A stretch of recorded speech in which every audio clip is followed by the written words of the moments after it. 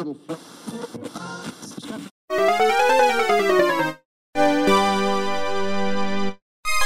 yeah, before we get into the actual game itself, talk to me about the team, talk to me about kind of your personal background in development and kind of what led up to this specific project. I've been in the software engineering space for over a decade. My team is working on the game mostly through contractors, and they've all joined the game when we decided to take it more seriously, more commercially over the past 1.5 to 2 years. We have a team of map developers, a team of writers, a team of game designers, and a team of artists that all contribute in different ways to the project as a whole. So you have a fairly big team then, it sounds like. We have a bit bigger of a team than is needed, but we are an MMO, and MMOs, as people rightly say, cannot be done by a single person on a tiny budget. Yeah. So even though we're an indie studio with a limited amount of resources, we do have a lot of people contributing to the project, if not all full time. What's this game built on? Is it Unity, I'm assuming, or is it Unreal, or are you guys branching like Godot? Kind of what's that? As part of the nostalgic case, we thought it was very important to make sure that we could get it into the hands of people as quickly and as easily as possible. So a lot of engines have a lot of overhead. For example, if you want to download an Unreal game, you have to download it, install it, get all the assets and things like that. We were targeting a very easy to play web audience, so we were targeting the browser, and as part of that we were using browser technologies to build the game. That doesn't preclude the case of building a standalone client. In fact, we're launching on Steam as well, but it does mean that if we want to use browser technologies, we want to use the most performant things we can, since when you're running in a browser, you don't have access to a lot of the most powerful things that a computer can do. Go into that in some more detail for me, actually, because that's much more unique than a standard indie developer. So kind of talk to me in more detail on how that's different from kind of these other engines we're talking about. You build the game with the components that you want, and for the target that you want.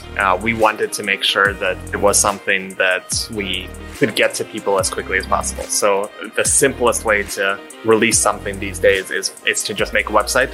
Anyone who goes to the website can go in and start playing immediately. That's the experience that really can't be beat in terms of distribution. I guess with something like Steam, you kind of have a built-in audience, right? So are you concerned about that with this game or no? Marketing is very difficult, and we are very concerned about making sure that we establish a good community. And right now, our focus is to basically figure out a way for us to develop on a regular basis, incrementally, and build up the community as they actually start playing the game, as people start telling their friends about it, as it grows naturally and organically, rather than most MMO strategies these days try to build up a significant burst of impact on day one and then really quickly fall into nothingness over the next couple of months. That's generally been the industry pattern of MMO releases over the past couple of years, with some notable exceptions, and we don't want to follow that approach. With the development side of things, what are the limitations when you're trying to develop it specifically for, I guess, browser-based as opposed to building it for something like Steam? I know you said you're looking at that as a potential down the road, but are there limitations right now with what you can and can't do when you're creating this game? It's more of a limitation on the actual execution in the browser side than the Steam side. So for the Steam Next Fest a couple months ago, we did launch a Steam demo that I believe a couple thousand people wishlisted during the time, and they all got to play it and test it out. The client is self-contained. It does work on Steam. The limitations that we have to work with are very similar to the limitations that mobile developers have to work with, where you're basically targeting a underpowered hardware with slightly less developed APIs than fully fledged applications that run on your computer. So things like dealing with WebGL, dealing with browser-based rendering, dealing with single-threaded execution, all of those are things that we have to consider when building the game. It basically means that we have to optimize a significant amount, and we cannot do too many graphically impressive functionalities like the Unreal Engine would let us do. We are trying to build a game that is nostalgic to audiences that played games 20 years ago, and there's not much need for graphical fidelity or pushing through thousands of polygons at the same time in order to achieve those goals. And that's what drove kind of your artistic choice when you were making this game, is you wanted to kind of cater to that, audience from those nostalgia games, and you kind of wanted to keep the graphic style more, let's say genuine, but I guess more simplistic. That way it kind of has that transferability. When we were trying to develop a quick pitch to try to tell people what this game is about and what Genfanad is giving them, we basically broke it down into 4 components, and one of the big ones is nostalgia. So nostalgia is something that is a strong force that really gets people's eyes on something, but it doesn't carry a game by itself. But from the nostalgia aspect, we definitely wanted to keep the cartoony graphics, the bright colors, the hand-drawn 2D characters rather than low-poly models. Or I personally think that hand-drawn, like if you look at a little goblin that is hand-drawn, and an artist can go in and give it lots of different little tweaks that are very simple from an art perspective to just draw. Like if you want to give it a buck tooth or if you want to give him a little crown, it's very easy to do that when you're dealing with sprite sheets and art. Whereas when you're dealing with models, trying to actually create something that looks good at all of those resolutions and then animate it through that, it's a different process that is more difficult. Both approaches have their pros and cons, but from an art perspective, I personally prefer the look of the sprites. So with that in mind, your character design, you said it's all hand-drawn, correct? So you're not using like ZBrush or Blender or anything like that? We had different artists contribute different parts of the content.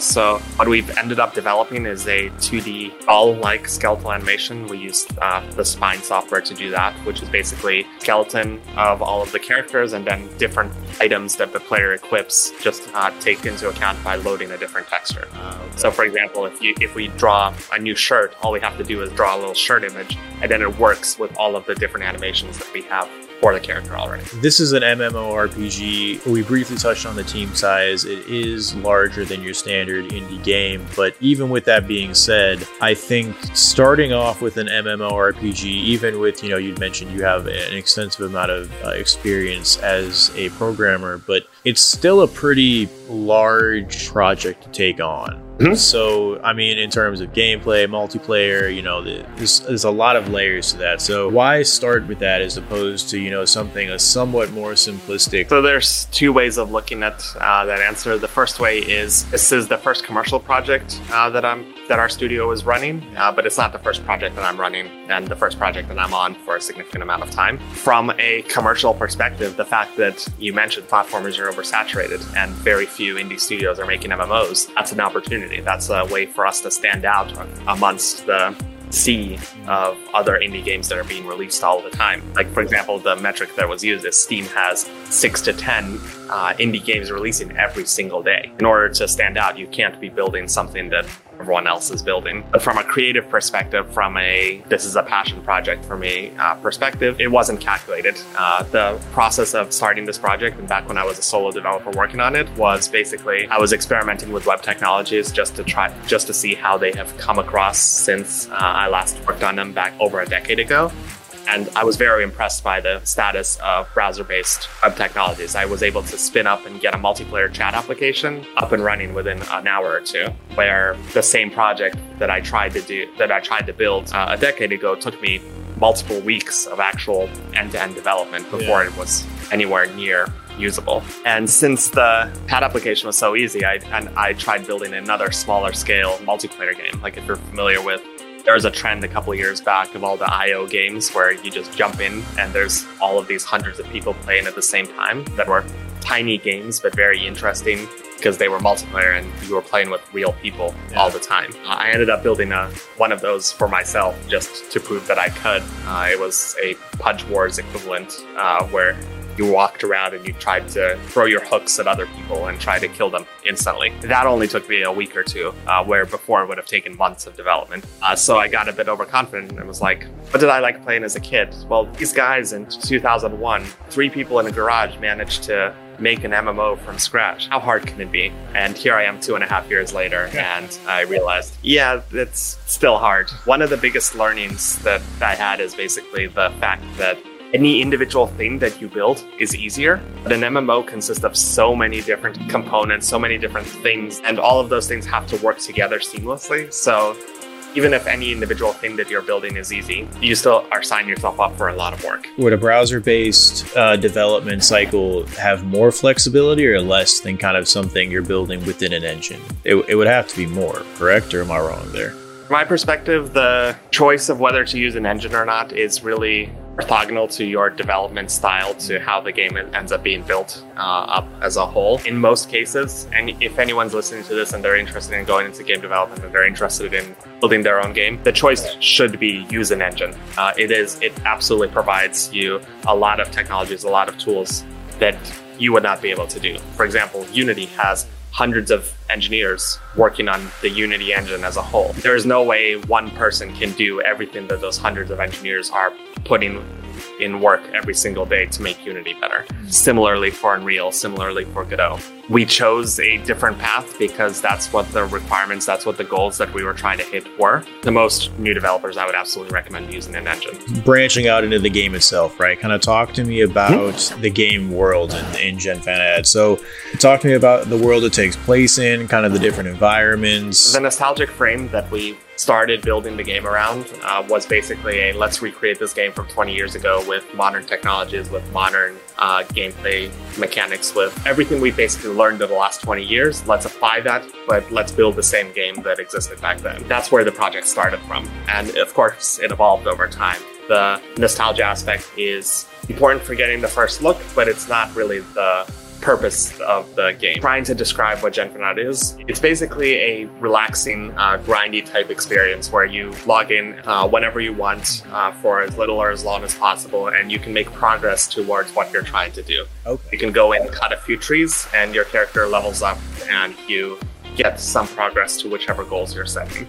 We're trying very much not to fall into the trap of traditional MMOs. Our goal is not to attract the people who are already happy with the MMOs that they're playing today, because that's not a successful marketing strategy. You don't want to build something that already exists and just make more of it. We're trying to attract the people who wouldn't otherwise look at MMOs because of whatever perceptions they have of the MMO player base or the MMO experience, but also because they might not have even imagined that an MMO is something that they would want to enjoy. So there's a lot of casual games in the past that attracted audiences that wouldn't really consider themselves gamers. Back in 2010, there was Farmville, which was a Facebook game that I'm sure many people are familiar with. It had such a large audience of people who don't normally play games. And the casual market has actually expanded significantly over time. And even more recent games like Animal Crossing, New Leaf have attracted a significant amount of players who don't necessarily consider themselves gamers. And we're basically trying to do that for the MMO space. We're taking the mechanics and the interesting parts of the MMO genre, like it's a multiplayer game. You can see other people walking around. You can talk to other people. You can play together, or you can play solo. Trying to figure out what parts of that are core and what parts of that do we not want. So some of the parts that we know we don't want are forced multiplayer or forced daily mechanics or quotas. Like, for example, one of the issues that I personally dislike about the World of Warcraft design is that they have a very significant focus on late game raids and multiplayer content. Yeah.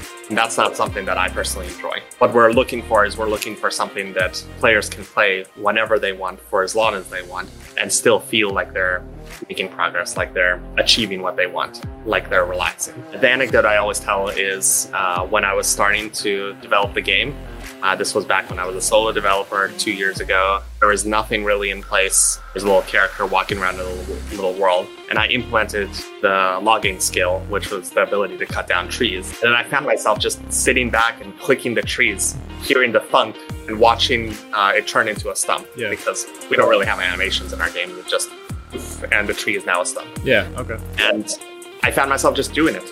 I was supposed to be coding. There was no reason to cut the trees. The XP wasn't real. I wasn't getting any real items. I wasn't making any progression. It was just a developer server. Yeah. But I still found myself just sitting back and mindlessly clicking trees.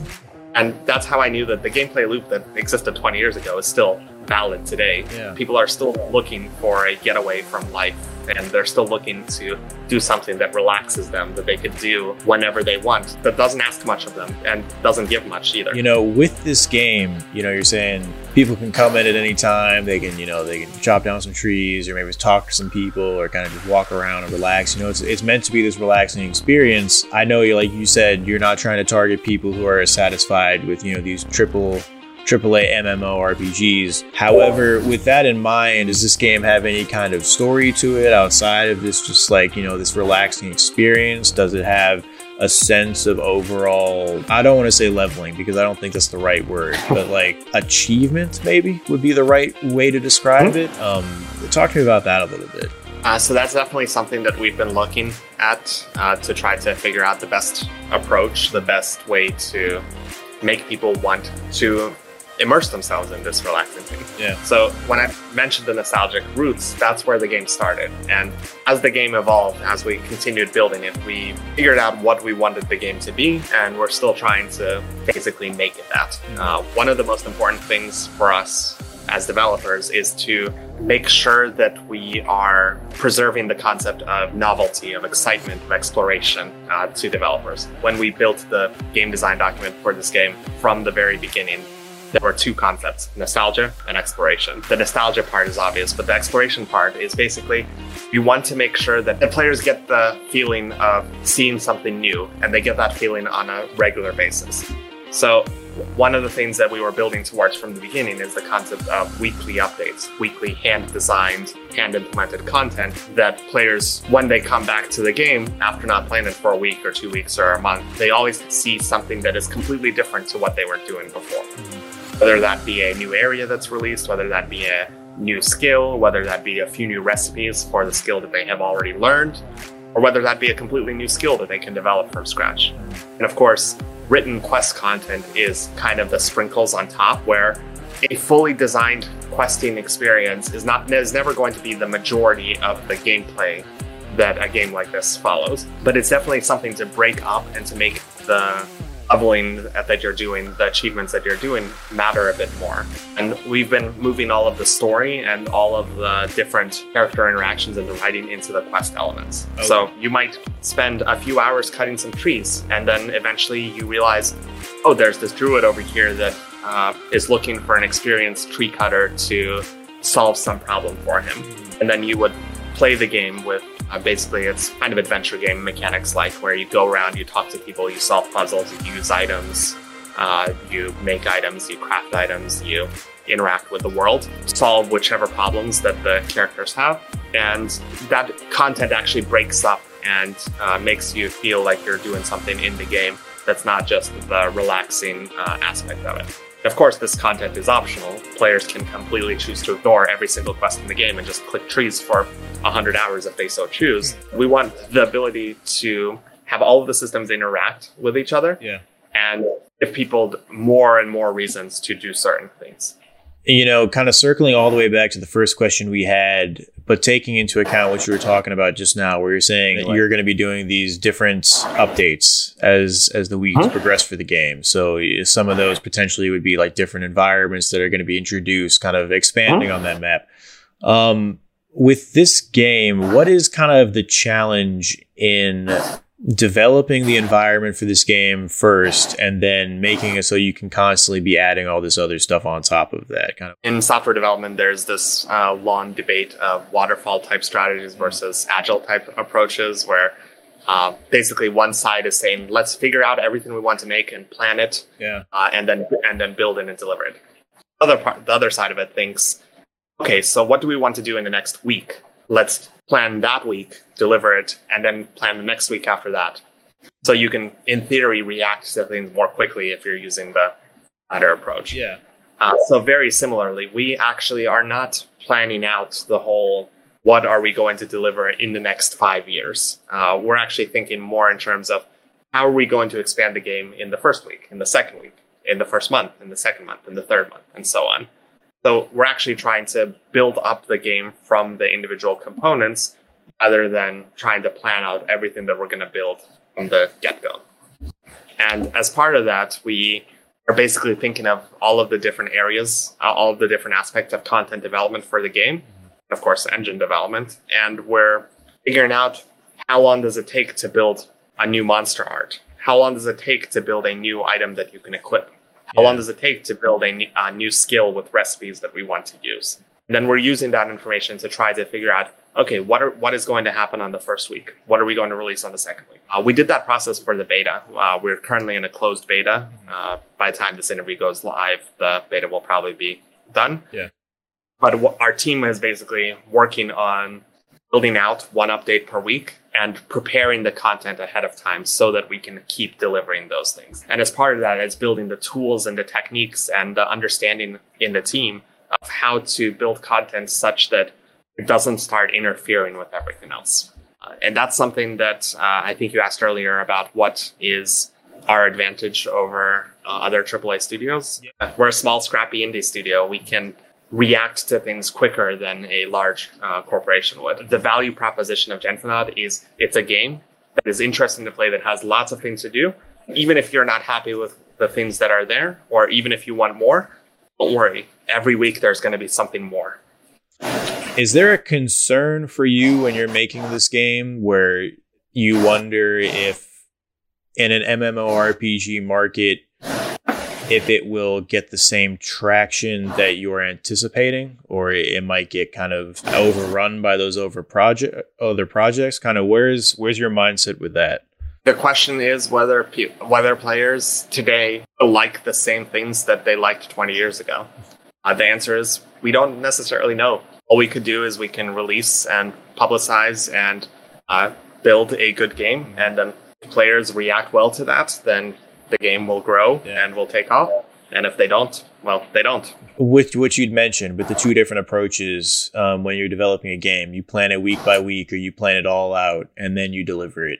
I think I think planning it all out and then delivering the title, it gives you kind of an out almost, because if the game, and I'm not by any means saying this about your game, but I think with developers, when they release their game, say it misses, and they're like, all right, well, we don't have content planned, so it doesn't matter. We can just pivot and move on. As opposed to, say, you have those updates planned and all of a sudden you're locked in for, X amount of time or whatever. So I think it's a commitment, right? That's not really a question. I guess that's more of just kind of an observation. But it's a different way of thinking about it. There's a lot of...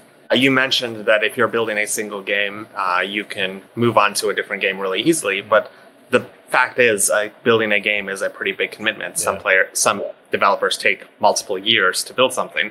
And if you build something and it fails, you basically are not getting that investment back. Mm-hmm. Whereas if you're building a live service and you realize, it's trending in the wrong direction, you can actually change things. You can actually adapt to what people are saying who are playing what you're building. And you can adapt to that. So I don't know whether Genfanad will be a successful game. I know that there's a lot of people who are excited to see what it turns into. If we deliver on the promises that players are seeing in it, if we are building something that people want and that people react positively to, it can grow. So kind of moving into more of the player experience, is this game going to have like a central hub? Is it going to have... Or is it not going to have a central hub of a sort where players kind of spawn/log in? Is it going to have a single player mode completely separate from, I guess single player mode probably would not make sense for what you're creating, but is that a possibility or no? What we're building is we're basically building a sandbox with all sorts of mechanics and updates. And then as time goes on, we're going to be expanding that sandbox. Mm-hmm. The beta period started with a small segment of the map that was we measure things in map segments, which are 128 by 128 tiles. Yeah. And basically when it started, we basically had 4 of those segments, which included a small town, the tutorial area, a pair of twin cities, a dungeon, and 5 or 6 different quests that a player could do. And as the beta comes along, as every week of updates happens, we actually slowly expand that area. So one week we added a dark forest to the west of the map, which added 2 new segments. And we went to the south and we're releasing the Wizard of Oz quest, which is more of a parody and a way of taking other inspirations and building them into a merged world that we enjoy. Okay. But basically, as time goes on, as the updates are happening, we expand the map over time. And sometimes the map segments that we're building have new cities, new places for players to gather. Sometimes they have new dungeons. Sometimes they have new locations. And sometimes they change theme entirely. The starting area is part of the generic fantasy, the fairy tale type vibe of knights, wizards, rats, slimes, things like that. But when you move to the east, there's going to be a large Halloween-themed area of monsters, of vampires, of zombies, of mad scientists. And then to the west, there's going to be the large forest and the wizards type themed content, which is kind of our play on combination of Harry Potter type school and the Yu-Gi-Oh! Duel Academy, where wizards use trading cards to fling spells at other players. Yeah, I like that a lot. And then we are basically thinking of it in terms of themes. So the first continent of Nublandia is basically fully designed conceptually and actually mostly implemented. A large part of the mapped segments are already complete. And we're catching up on that with other pieces of content. So as we build new skills, as we build new NPCs, as we build new quests to fill up that space. You know, with games as a service, I think people can get a little bit wary of getting into something like that, because I think when you think games as a service, you think of, I'm not going to name any names because I don't think that's appropriate, but you know, you think of like where you buy the initial game and then all of a sudden it's like this domino effect where just like you keep going down this rabbit hole and it becomes, it's a process that a lot of gamers kind of want to steer away from, I think. So with you, when you approach this as a game as a service, kind of how do you approach it? What's your take on that? I feel like, you know, just based off how you're approaching the development of this game, that's something that you approach very differently than I would say a AAA title would, but kind of walk me through that one. So first off, we are very careful that we do not want to double dip. We don't want people paying for the game and then paying for a subscription and then paying for every single item. And a lot of those mechanics are very exploitative and we want to avoid them and pull them out of the game.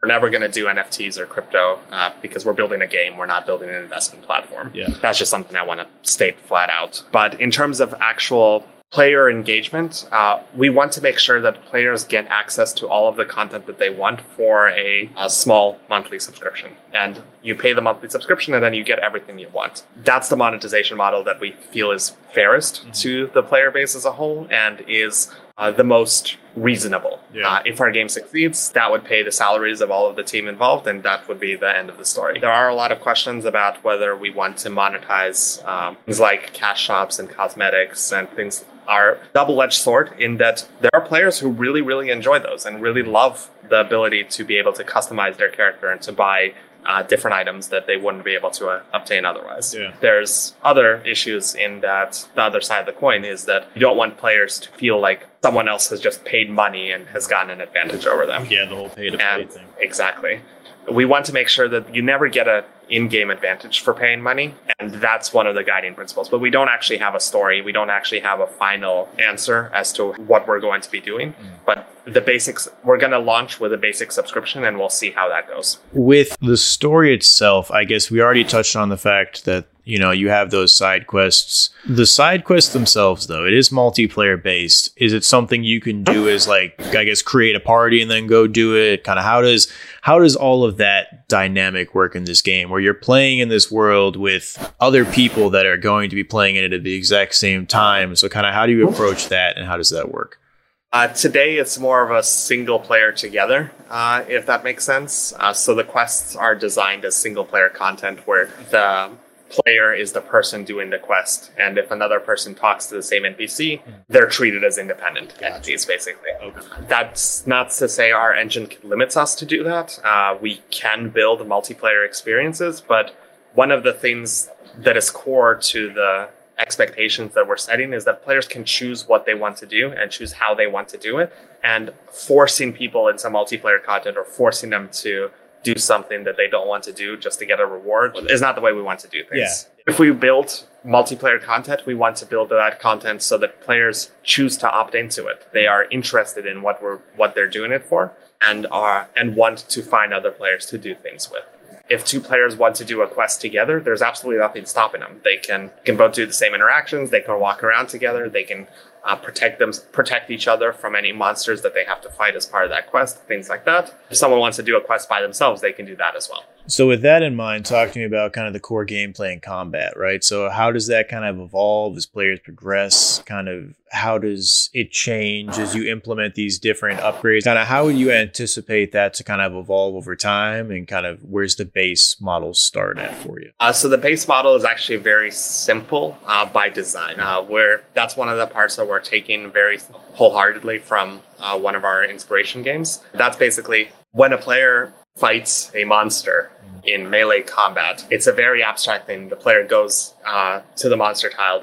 When they reach the same tile, combat starts. And the combat is basically a Final Fantasy style side view in the 3D world, which looks very wonky, where the players just kind of take turns hitting each other and little damage icons pop up. So whack, you deal the goblin 3 damage. Yep. Okay.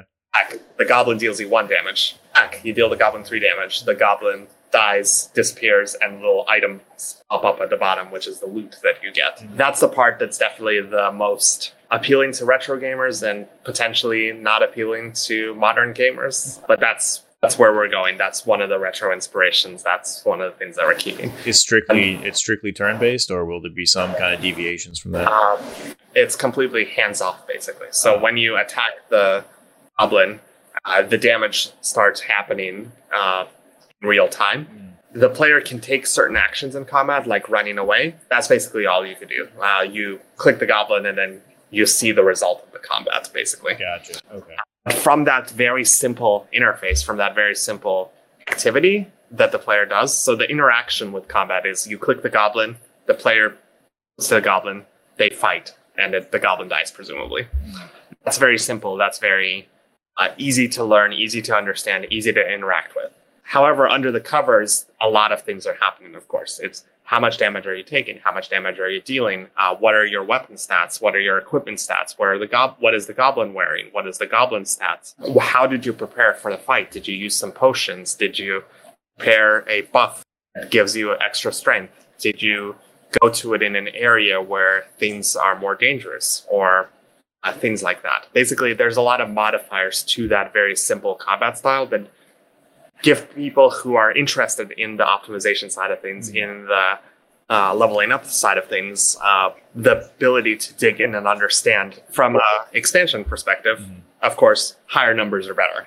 So you can always take your sword and you can go and upgrade it.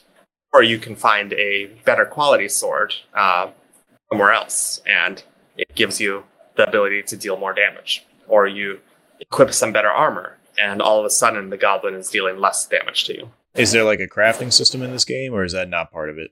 The goal of this game is to let people do what they want, basically. And one of the things that always bothered me about some games is that the combat systems were basically fully fleshed out, but the crafting systems were more of an afterthought that were added that didn't have as much content, as much interesting things that could be done. Yeah.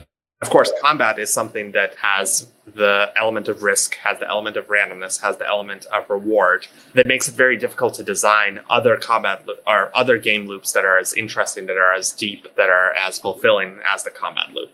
We are taking a crack at it. So one of the earliest crafting systems in the game that we built was the forging skill, the ability to smelt metals and make items out of it. Basically looked at the combat loops of many games, and we asked ourselves, what are the lessons that we can learn to make the crafting system more interesting?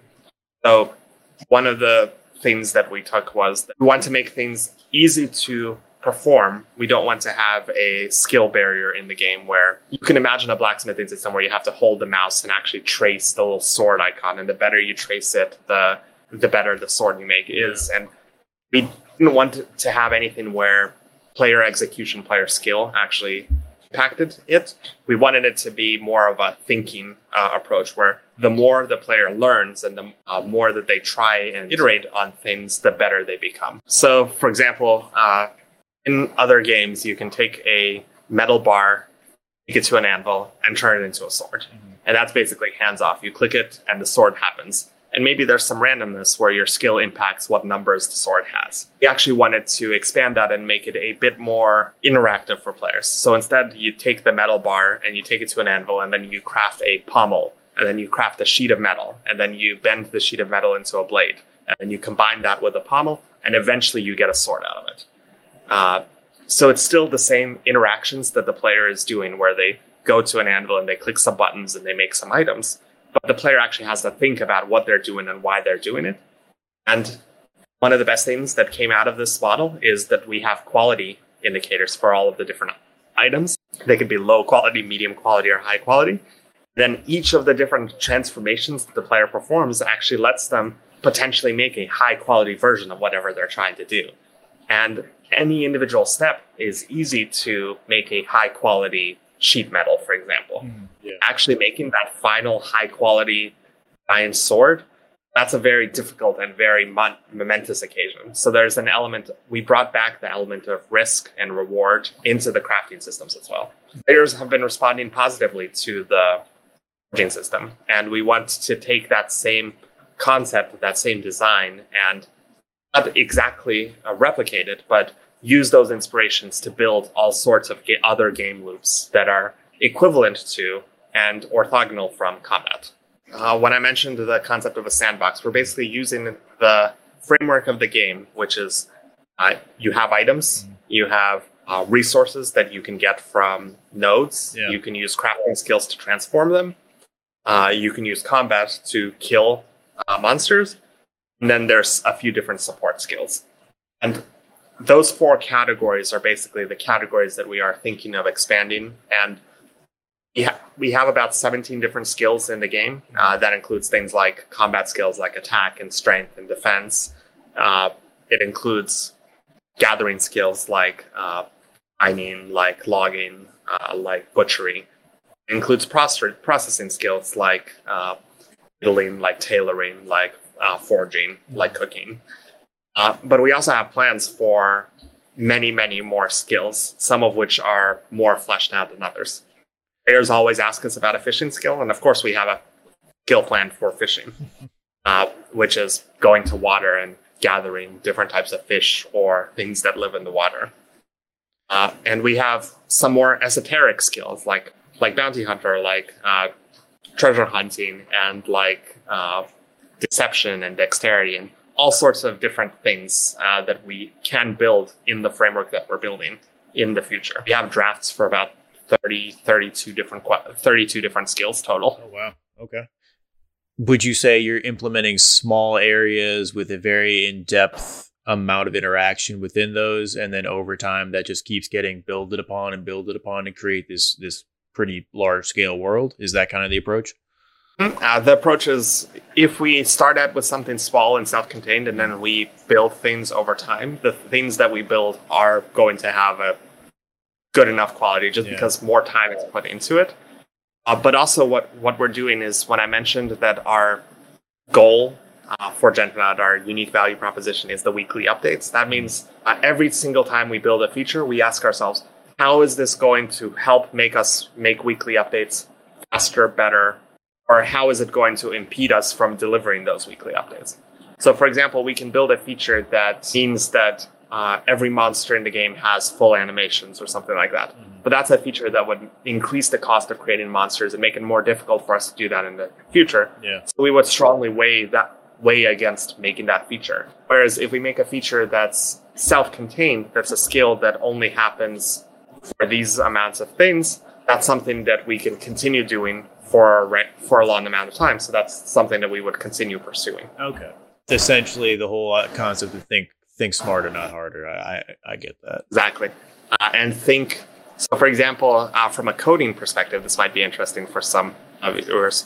So when you think about building a game with a fishing skill and a mining skill, some approaches to coding are simply, okay, let's write some code that goes to water and that different fish. And then let's write some different code that takes the rocks and you extract the ore. We actually thought of it more holistically, and we figured out, okay, so all of the gathering skills that we want to make, they all go to a node in the world. It's a scenery node, and they all produce a set of items, and they have a modifier of specific tools and specific things that can be done to change how that works. And since we knew for a fact that we are going to have more gathering skills in the future, we actually asked ourselves, what are all of the different ways that gathering skills can work? And when we coded it, we didn't code a fishing system and a mining system and a logging system. We built a gathering system.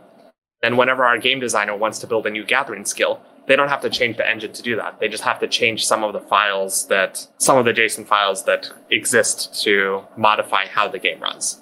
We've separated the engine of how the MMO works from the content. The content is significantly smaller and significantly simpler than the engine. I don't like doing it in the industry, but I feel like everybody kind of ends up doing it ultimately is they start drawing parallels to other games. And as we've been talking, all of a sudden, all these little threads are starting to draw for me from this game to Black Desert. I just keep thinking about that one with like their nodes and their different farming systems and the amount of depth they have to their game. So I guess, I don't know, for you, as someone who likes MMORPGs, for someone who's making a game like this in this industry, kind of, do you have any take on that game or no? You're actually the second person to call it out, but I've never heard of it before those call outs. Our inspiration is very clear. It's the original RuneScape Classic from 2001. Okay. The little wonky system with 2D sprites and characters walking around in a Java-based environment. There's definitely a lot of their games that have had similar premises, have similar goals in mind. I think Black Desert is more of an action game, if I remember correctly. I would say so, yeah. So one of the things that we're basically keeping in mind is we want to make it so that the game is very simple to interact with and doesn't require much of the player. Yeah. So even things like gamepad controls or WASD movement and things like that, we're making it simple. The entire game can be interacted with just a mouse. So you click on where to go, you click on the tree in the game, you click on the crafting recipe that you want to use. We are expecting to expand to mobile eventually. So a large part of the game design is actually part of that. Is if you're on a phone and you're just tapping things, how does that work? And how do you make a game where it works and players can play together with people on computers and people on the phone, both interacting with the same world, with the same environments? Kind of, is there something within your title that you want to key in on that we kind of skimmed over or we missed entirely, something that you feel is like very important to be talked about? So when I mentioned the 4 areas that we really consider crucial when trying to sell the game, is basically the nostalgia aspect, which we covered pretty well. The broad appeal aspect of trying to make it so that it's a casual MMO for players who wouldn't otherwise touch an MMO, and the relaxing aspect. The 4th aspect being the weekly updates, the always changing world. The other aspect that we didn't really get a chance to cover is the humor. A large part of the game is built around the meta story of basically the cliche corporation. The Corporation for Licensing Heroics is an in-game corporation, which is basically equivalent to all of the large corporations in the real world, but with a comedic bent. And they're basically trying to manage adventurers, and the player is just one of those adventurers. And we have a lot of fun grasping with those concepts and being like, okay, the tutorial that all players go through, well, it's actually a boot camp for new adventurers. Yeah. Adventurers are kind of this blight on the land, because if you think of a video game RPG character, they go through and they just go into someone's house randomly and they open their treasure chest and they get this item. Then there's a speedrunner that wants to find the best path through the world, and they just end up blasting through the family who's having dinner. Then there's someone who loves cosmetics, but then the cosmetic explodes or doesn't do what they want. And we've had a lot of fun just playing with those concepts, playing with the concept of a cliche corporation that's actually trying to wrangle adventurers, that's trying to not be a force for good, also not be better than the alternative. We can use this, and we can and do use this to speak about trends and speak about concerning things both in the real world and in the games industry as well. We definitely use the cliche corporation soapbox to basically make fun of different monetization strategies, different cosmetics, NFTs, things like that. And we're trying to take that and we're trying to build that into the game world as well, to make the cliche corporation actually be a force in the game that players interact with and play with. You know, that's actually a pretty good segue, because one of the questions I like throwing at developers is a somewhat broader one, right? Because in the industry as a whole right now, whether it's indie or whether it's AAA, I think there's been a lot of change over the last decade, to say the least. I think there's a lot of positive things that have happened in the industry. I think there's a lot of good things that are going on. However, I think there are some negative aspects to it. Maybe that's just the inner pessimist in me, but I think there are some things that are not addressed as much as they should be that are unfortunate. For you specifically, I think, is there something within the industry right now, whether, you know, and I'll leave this completely open, is there, whether it's indie or AAA, is there something you see as a negative aspect that needs change, something that needs tweaked? Kind of talk to me about that really quick. I'll actually give you 2 sides of the coin. So first off, your bent is slightly more pessimistic. I'm personally a pessimist at heart, so I definitely see all the negatives that you're doing. But one thing to keep in mind is bar to entry of building video games is so much lower than it used to be. Anyone in their home can go and build by themselves a game that can be played by hundreds, thousands, tens of thousands, hundreds of thousands of players across the world. That is an amazing equalizer. Yes, most of those games will be crap because most of everything is crap. Anyone can go and record music. Most people will be really, really, really bad at it. Anyone can now make video games. Most people will still be bad at it. But that is an amazing thing. And it means that there are voices out there that we will hear that couldn't have made video games, couldn't have made art before. That said, the negative side of the coin is the established companies. There are a lot of them that are definitely in it for more profit than art. Is that good? No. Is that necessarily a bad thing? Not really. But it does mean that a lot of the innovation can't happen. So I would insert here really quickly to get your take on it. I think with AAA games, it's interesting because I think their bottom line is ultimately extremely important to them. As you mentioned, it's all about the money, which is not necessarily, it is what it is, right? It's just one of those things nowadays. However, with AAA games, it's almost like, let's take, I guess, with Call of Duty for an example. I think the developers behind that game, for having this game being made so long, it's been being made, I don't know, for almost a decade at this point. Like it's a game that's been in the industry for a long time. And I think that Call of Duty over the years, Treyarch, Activision, they have, Sledgehammer, all of the developers have tried to implement different changes to their title. But what I always love to say is players love change until they get it and then they hate it.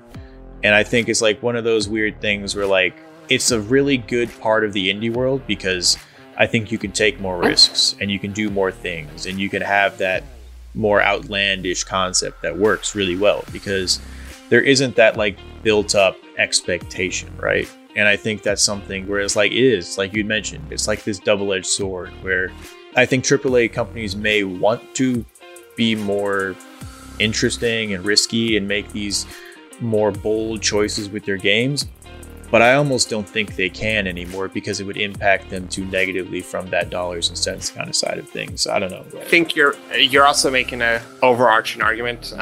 The corporations don't want anything. It's all built up of people who all have different wants and needs. Yeah.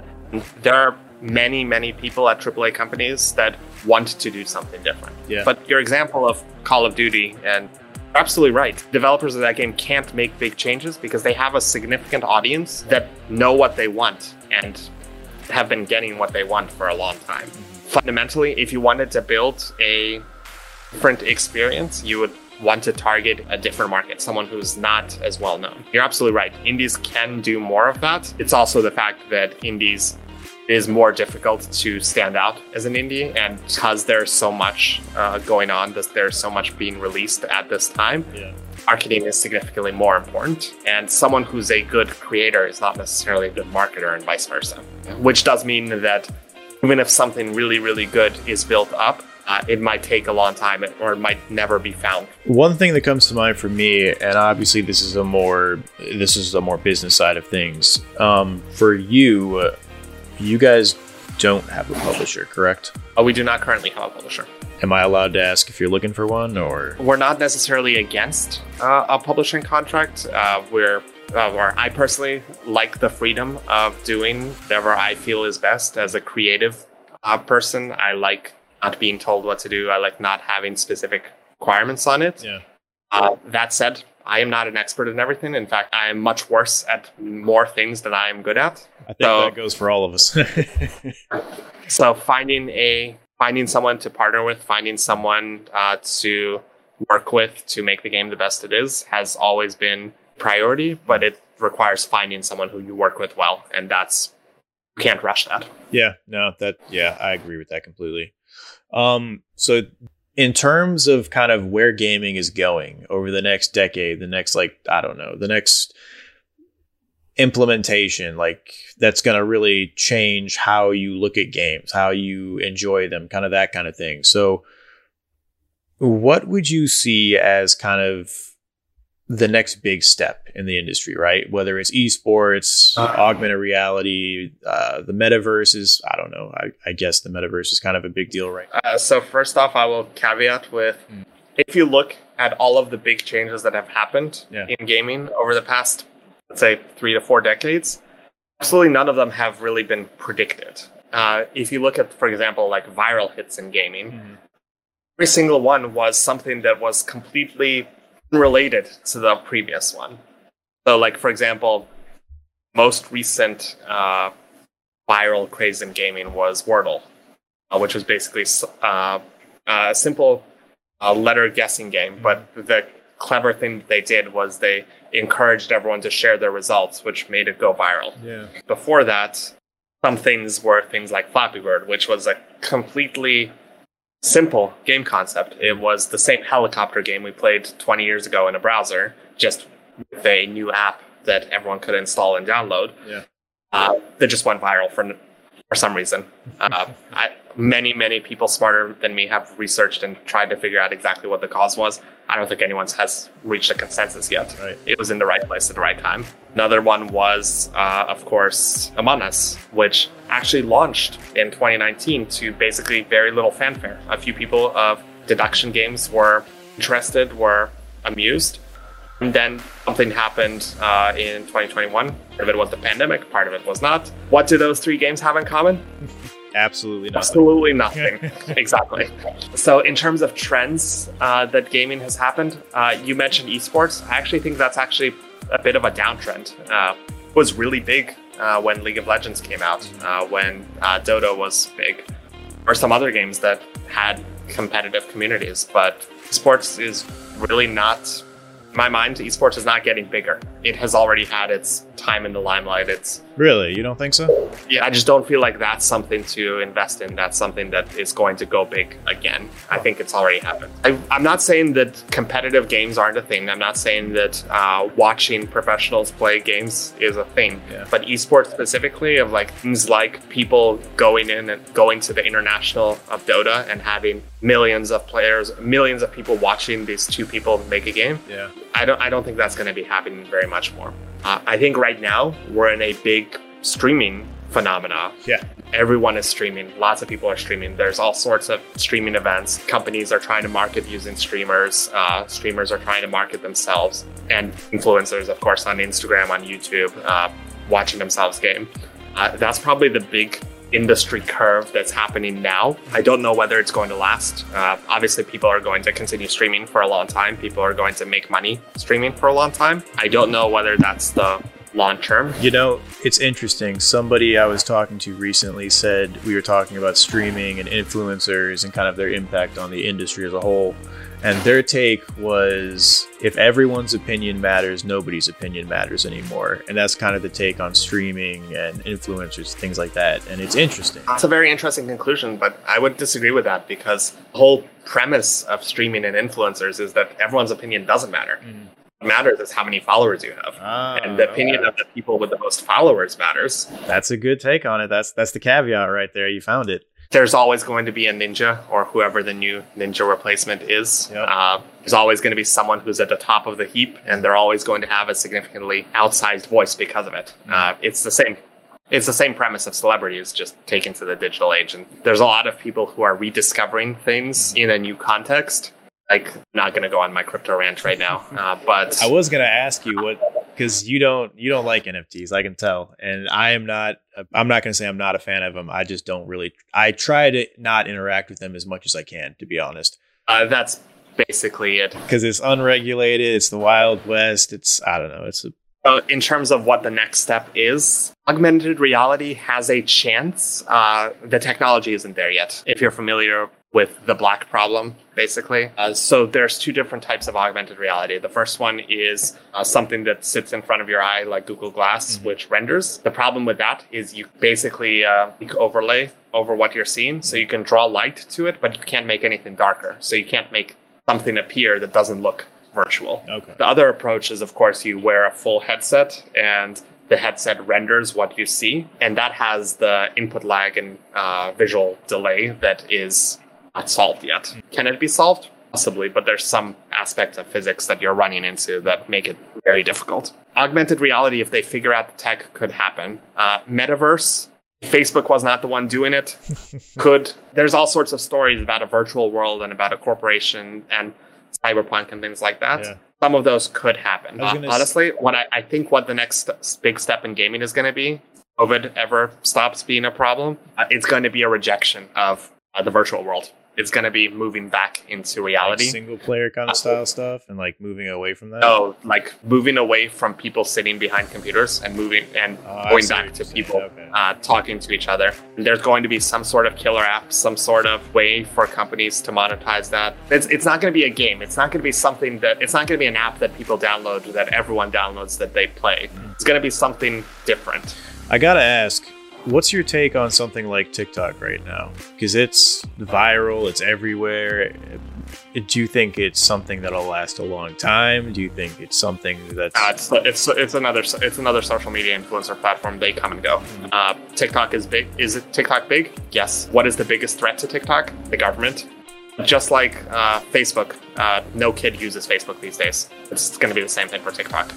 In 15 years from now, everyone's going to be like, oh, TikTok, that's the thing that my parents were on. It'll be the MySpace of its time, yeah. Okay. Facebook is now the MySpace of its time. It's true, yeah. Social media goes so fast, you know? I mean... I think that's something that people have learned. They haven't internalized it yet. Social media stops becoming fun once your parents are on it.